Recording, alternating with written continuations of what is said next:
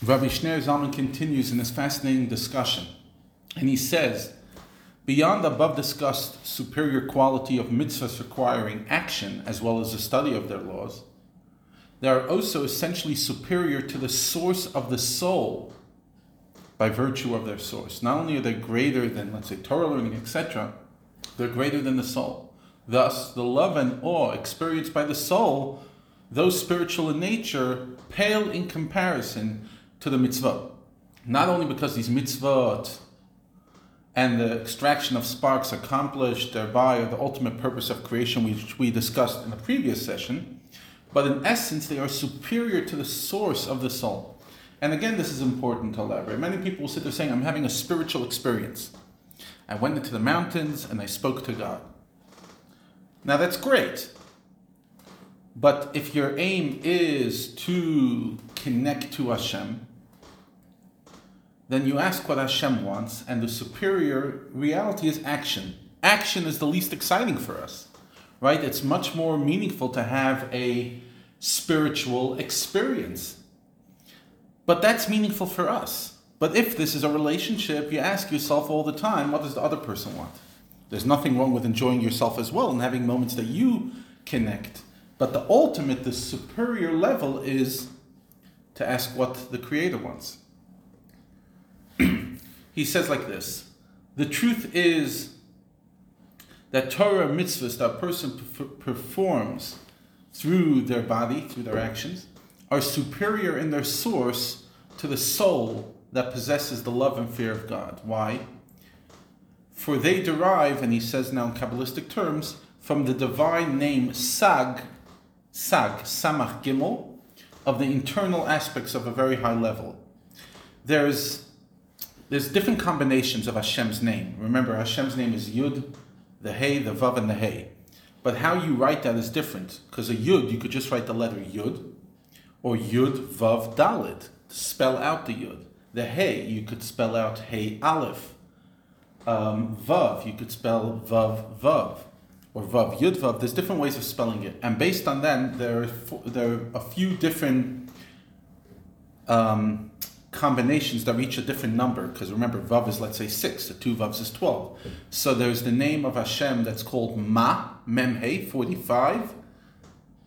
Then there is Sag, which is 63, and then there's others, 72, I believe.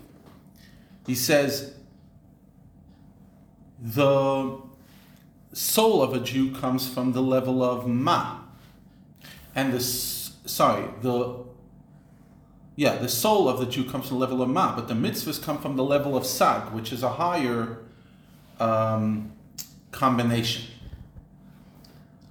And that's why man is sustained by food of the inorganic, vegetative, and living classes. In other words, in this world you eat salt, which is from inorganic, vegetative, and animal, fish, etc., and you purify them by the Ma within them.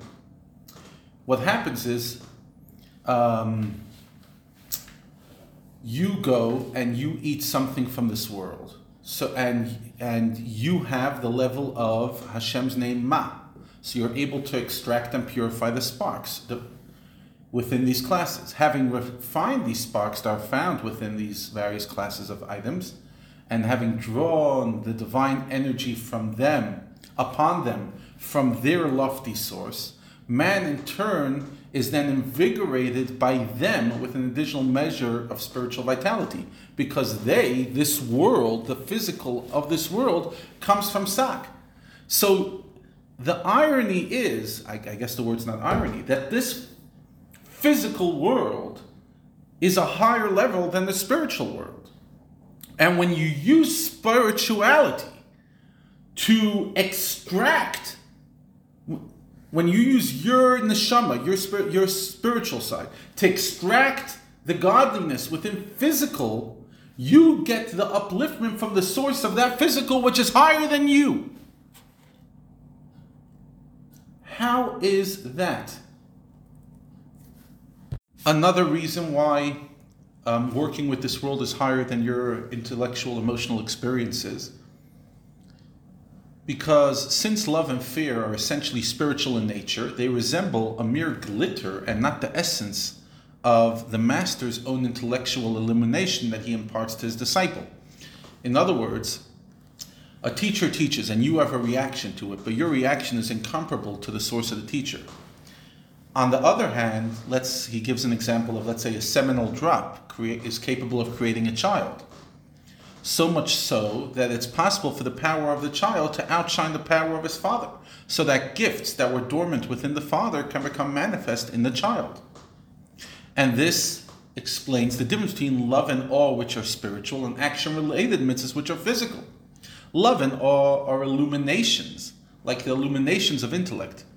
But while the practical vessel, the mitzvot, are vessels that give forth the essence, similar to the physical drop that gives forth the entire essence of its source. So it might be tiny, but within it is everything, which is quite amazing. And Rabbi Shneur Zalman brings other ideas, but for the sake of some form of clarity, we'll stop here for today.